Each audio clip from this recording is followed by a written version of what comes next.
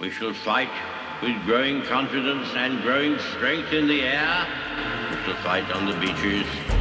We shall fight on the landing grounds. We shall fight in the fields and in the streets. We shall never surrender until, in God's good time, the new world, with all its power and might, steps forth to the rescue and the liberation of people. In times of universal deceit, truth is the only rebellion left. Well, it's actually happened. Hell has officially frozen over. The progressive magazine, The Atlantic, carries a story with this headline: The Liberals Who Can't Quit Lockdown. And then it goes on to discuss how progressives have left scientific evidence behind. This story and more. I'm Dr. Everett Piper, and this is The Rebellion. Welcome to today's Rebellion. As you know, yesterday the topic was fear, and I shared with you some biblical passages that address this issue, and I also shared with you a story out of Great Britain from the Telegraph. This story was the use of fear to control behavior in the COVID crisis was totalitarian, and some scientists in Great Britin on a government panel that's called the Scientific Pandemic Influenza Group on Behavior. I'll say that one more time for you. The Scientific Pandemic Influenza Group on Behavior. Its acronym is SPI-B. This group of people, of experts that was put together by the government of Great Britain, is actually admitting that they weaponized fear to control the British population. And you know I spent some time talking about that article. Again, the title of that article, in case you missed it yesterday, and if you want to write it down, if you want to Google this or search for this, whatever search engine you use, if you want to search for this article in the Telegraph, the date of the article, its publication date, was May 14th, 2021, obviously. It was written by Gordon Rayner, R-A-Y-N-E-R. Title again, The Use of Fear to Control Behavior in COVID Crisis Was Totalitarian, Admit Scientists. Now, I spent enough time on that article yesterday, but basically it's an article that comes right out with multiple quotes from these people that serve on this panel where they're admitting that they grabbed power to drive through things that wouldn't happen otherwise. That's a quote from one of the people on the panel, that they grabbed power. They used the pandemic to grab power. I'm going to say it one more time. They used the pandemic to grab power and drive through things that wouldn't have happened otherwise. They grabbed power. They grabbed the ring. J.R.R. Tolkien's Lord of the Rings. What's the point of the ring in that story? One ring to rule them all. One ring to bind them. One ring to rule them all. One ring to bind them. It's the temptation of power, that power corrupts and absolute power corrupts absolutely. And when you can have that much power over others, over other human beings, over culture, over a country, over a community, over policy, when you have power, it's one of the greatest temptations that the human being has ever faced. Power. Power corrupts and absolute power corrupts absolutely. They grabbed power and used it, weaponized fear to control the British population. And I said yesterday that if you think it's only happening over the pond on the other side of the Atlantic, that only the British people have succumbed to this mind control, this use of power, this manipulation of fear to control citizens, to shut down businesses, shut down churches, actually, quite frankly, even shut down governments. At least functioning governments, constitutional governments, were shut down. Our freedoms were taken away because of fear. And yesterday, as you know, I used some Bible verses. I'm going to do it again, abbreviated version today. Be strong and courageous. Joshua, Moses' successor. Be strong and courageous. The Apostle Paul, St. Paul. Be steadfast and immovable, always abounding in the work of the Lord. Be anxious for nothing. These are passages in Scripture that tell us what our mindset must be. Were they directly attributed to cases in the battle for freedom? You might be able to argue that for Joshua as he led the Exodus, as he took the baton from Moses and led the Jewish people into the Promised Land. You could argue that when he said, be strong and courageous, that it was contextualized in the march for freedom. But even if you don't want to go there, the point is your mindset, being strong and courageous, being steadfast and immovable, being anxious for nothing, but in everything with prayer and supplication and thanksgiving, being thankful for the situation you're in, not fearful about it, is a mindset that leads to prosperity and success. Not financial prosperity and success, but you will prosper as a human being if you have your focus on the right things rather than the wrong things. That's the message here. And if you're constantly hiding in fear, your attitude is in the wrong place and you're going to be controlled by it. And you won't prosper. You won't be successful. You'll be controlled by somebody else, or you'll be controlled by yourself, by your own sins or someone else's sins. The sins of others grasping the ring of power to control you, or your own sins, where you're allowing yourself to be controlled by something that's negative rather than positive. That was yesterday's show. Today's show, I want to deal with an article that I didn't get time to get into, and that's the story from The Atlantic.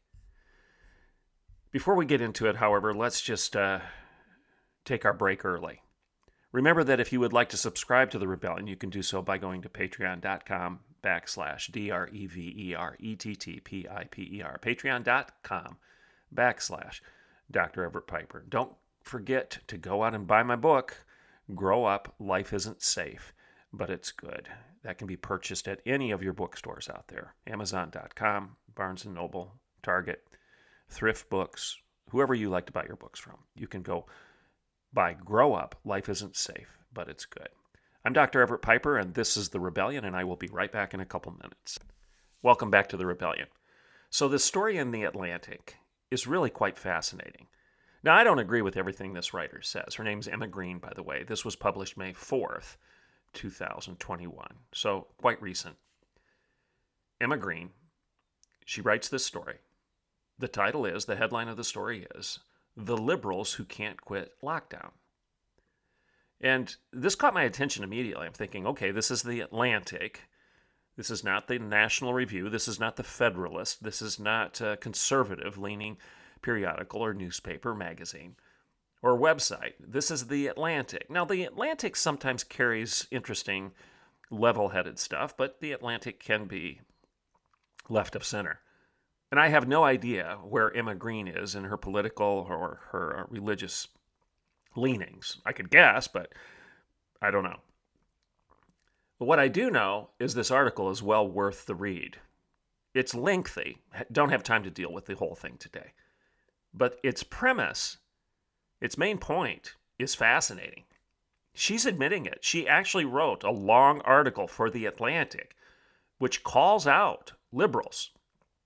They're not classical liberals. These aren't people that believe in liberty and freedom. These are progressive liberals, people that believe that the ongoing march of human intellect will bring us to the land of utopia. These are people that would buy into the Joe Biden, Kamala Harris regime, where the smart folks should set policy for all the rest of us, and we should just bow in subservience to them. These are those kind of liberals. They're progressives. And in fact, Emma Green even admits that in the subtitle of the article, because it says progressive communities have been home to some of the fiercest battles over COVID-19 policies, and some liberal policymakers have left scientific evidence behind. So in Emma Green's mind, progressives and liberals are synonymous, interchangeable terms. One more time on that subtitle. Progressive communities have been home to some of the fiercest battles over the COVID-19 policies, and some liberal policymakers have left scientific evidence behind. Mic drop right there. Boom. They've left scientific evidence behind. Liberal policymakers, progressive policymakers, the smarter than thou folks in Washington, D.C. have left scientific evidence behind. That's for sure. We've talked about that numerous times on this show.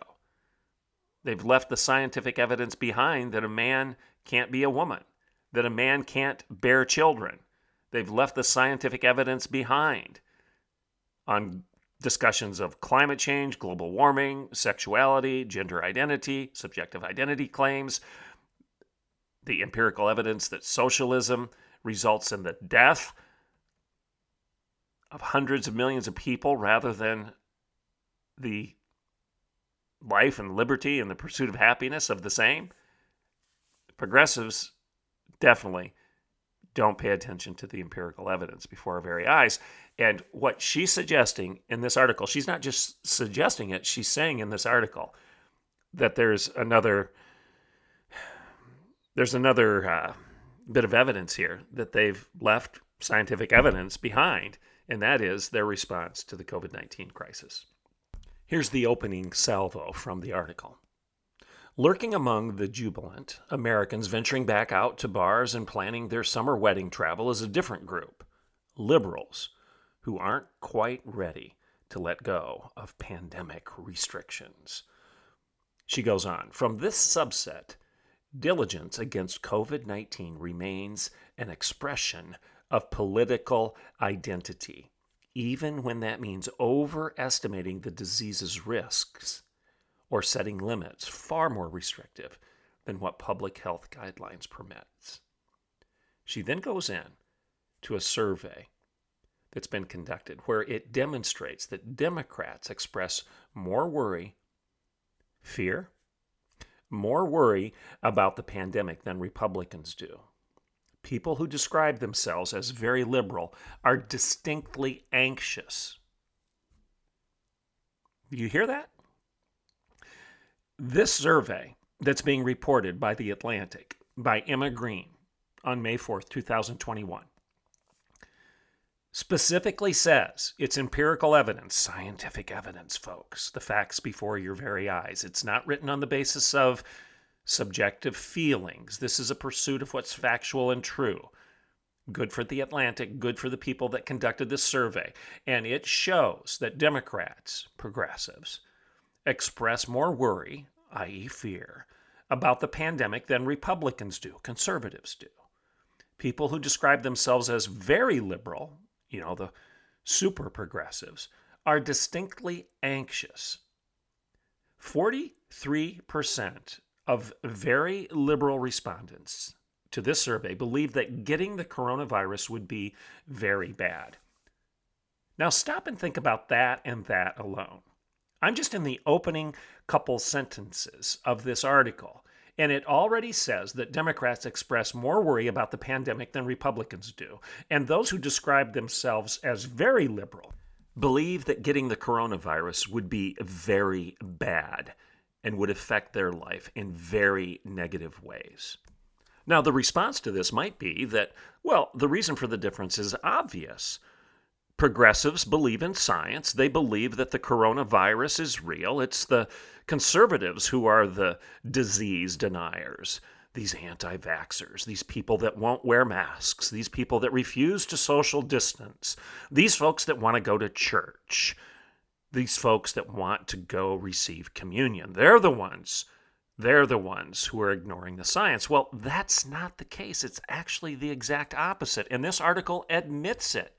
Keep in mind, we're talking about a disease that has been proven, scientifically proven, statistically proven to have a 99% survival rate, but yet 43%, I'm going to say those percentages one more time, a 99% survival rate, but yet 43% of progressives, of liberals, say that the consequences could be very bad. Now, how in the world could you possibly draw that conclusion? 43% of you when there's a 99% survival rate.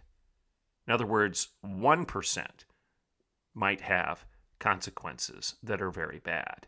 99 out of 100 will be okay. Now, the story goes on. Emma Green in her story goes on. And she says this is a story about progressives who stressed the scientific evidence just yesterday, but they veered away from it now. One more time, this is a story about progressives who have stressed the scientific evidence over and over again. That's their mantra. Follow the science, Joe Biden, right? Follow the science. AOC, correct? Global warming, pandemic, follow the science. These people who have been stressing that we should follow the science are now veering away from it. That's the Atlantic's language. She goes on in her article and she says, for many progressives, it's been about opposing Donald Trump. They're admitting that. It was a deeply felt frustration. It may have been a knee-jerk reaction on how they handled the pandemic. Here's a quote. If he said keep schools open, then, well, we're going to do everything in our power to keep schools closed. This is the attitude that they brought to the pandemic. They politicized medicine.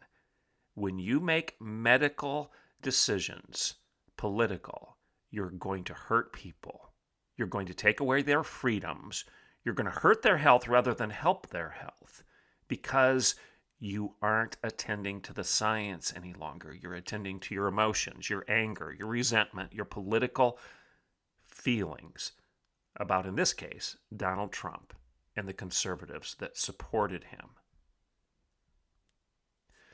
The article goes on and says that liberal participants in the survey tended to be much more neurotic, fearful, anxious, and neurotic. Public health advice has been shifting, but the progressives will not update their behavior based on the new information, says Emma Green. As scientific knowledge of COVID-19 has increased, some progressives have continued to embrace policies and behaviors that aren't supported by evidence. Public figures and policymakers who try to dictate others' behavior without any scientific justification for doing so erode trust in public health and make people less willing to take useful precautions. That's one of her conclusions. Absolutely. When people are lied to over and over again, they tend to be less trusting of those who have been lying to them. And when public figures and policymakers try to dictate our behavior without attending to the scientific evidence and ignoring it and doing things that are exactly the opposite of what the evidence says, it erodes trust in anything that they tell us in the future about public health and what we should do in terms of vaccination or other precautions. They have set us up to have a complete unmitigated disaster the next time there's a health crisis in the United States, because about 50% of the people in the United States won't believe anything they tell us. And for some good reason, because we're watching this thing play out on a daily basis. They're telling us to wear masks while we jog in the park alone. That makes no sense. They're telling us that you can go to a casino and engage in an activity, but you can't go to a church and engage in worship with the same number of people in probably a less compromising environment. This makes no sense. They're ignoring the fact that 99% of the people that get this disease recover. They're ignoring it to the extent that 43% of these people are actually telling us that they're fearful that something very negative will happen in their life if they get this disease. That's the problem we have right now. When you start politicizing medicine, you're going to get some very negative outcomes. Here's another quote from the article. Scientists, academics, and writers who have argued that some very low-risk activities are worth doing, such as vacations, etc., have faced backlash. Emily Oster, an economist from Brown University, told The Atlantic that families should plan to take their kids on trips this summer. and see friends and relatives. And as the result of that, her department received an email from a frustrated fan. And she said that Emily Oster, this faculty member at Brown, should be promoted to a new leadership role established at Brown University called the Chairman of Genocide Encouragement. Can you believe that? Just because she said that the pandemic is over and that if you've been vaccinated, you can plan on taking your kids on a vacation this summer. Somebody who heard her say that sent her department an email saying that she should be promoted to the chair of genocide encouragement. We've lost our minds because we don't attend to the facts and we govern ourselves on the basis of feelings. And in this particular case, the feeling is fear, and it's being weaponized to control you. Dave Rubin, I'm going to close with this. Dave Rubin, in a recent podcast for Prager University, said this. Go get this one. I don't have time to read the whole thing. I don't know that you want me to. You can read it yourself. But here are some highlights. He starts out by saying, there's a mass affliction spreading throughout the Western world. It's called the bravery deficit. He goes on, he says, there's an understandable temptation. And it is this, to think that this politically correct madness will soon end. All of the things that we're being subjected to in the cancel culture and whatnot, he lists off several of those things. And he said there's an understanding temptation to think that all of this politically correct madness will soon end. It'll just die out on its own. It'll go away. The control, the masking mandates, the shaming, the virtue signaling, the cancel culture, the judging of others from those who claim that we have no right to judge, the lack of tolerance from those who claim to be tolerant, the hate from those who claim to hate. All of this stuff is just going to go away. There's a temptation to believe so. Well, Rubin says it won't, and I agree with him. If you're one of the people who believes that if you just remain quiet, that things will get better, well, Rubin says, I hate to be the bearer of bad news, but you're a frog in a slowly boiling pot, and it doesn't end well for the frog. So what are we to do? What can you do? Well, Rubin says, believe it or not, the solution is not that hard. Step 1, think for yourself. Step 2, say it out loud. That's his advice, and it's good advice. Now, as you know, I disagree with Dave Rubin on a lot of things. If you listen to the show frequently, you know that I had the privilege of being on his show when I released my book, Not a Daycare, The Devastating Consequences of Abandoning Truth. Dave Rubin and I disagree on a lot of issues with regard to personal morality and personal decisions. But here's where we do agree. Liberty. Freedom. When I was on Dave Rubin's show, I told him over and over again, Mr. Rubin, if you want liberty, you have to have law. If you want freedom, there has to be a fence. When you get rid of the big laws of God, you don't get liberty. You get thousands and thousands of little laws that rush in to fill the vacuum. God gave us 10 simple laws. We refuse to live by them. And what has happened? We get reams upon reams of little laws, and now they're telling us we have to wear masks, that we have to use certain pronouns. If we refuse to be delusional and deny the reality of the singular person, if we refuse to call a singular person a they or a them rather than he or she, then we will be canceled, we will be silenced, we will be deplatformed. Rubin knows, because a lot of this stuff has happened to him. Not necessarily on the they and them and the pronoun stuff, but because he dared to express some conservative ideas in a world, his world, that was incredibly progressive, hyper-progressive. And he realized that they were consuming their own, that progressivism is cannibalistic. They eat their own. Dare to step out of line, you will be consumed. You will be canceled. Well, Rubin goes on. He goes on, and he says this.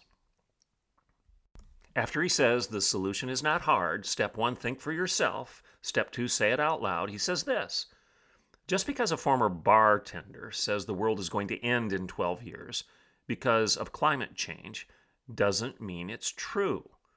Just because a filmmaker says we should model our healthcare system on Cuba's doesn't mean that's a good idea.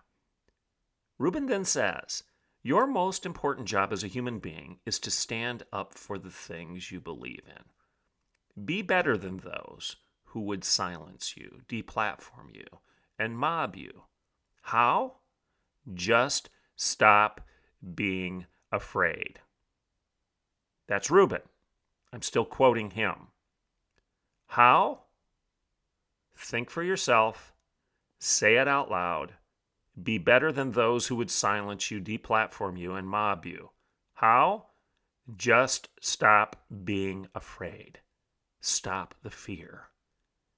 Be anxious for nothing, but in everything, with prayer and supplication, make your requests made known unto the Lord. And the peace of God that passes all understanding shall guard your hearts and minds in Christ Jesus. Reuben again. The mob depends on the fact that everyone is scared. Don't give them power. Be strong and courageous. This is me again, the Bible. Be steadfast and immovable. Be anxious for nothing. Back to Reuben. All of the successes of America and the Western values that gave birth to America are being eroded as we speak. You can't just blame Hollywood, the media, and the political establishment any longer. It's time to look in the mirror. Think of the bravery of your grandparents and your ancestors before them, who undoubtedly had it far worse than you do today. If they were brave, then you can be brave too. You are the solution. You're the solution to the bravery deficit. Just stop being afraid. I'm Dr. Everett Piper, and this is The Rebellion.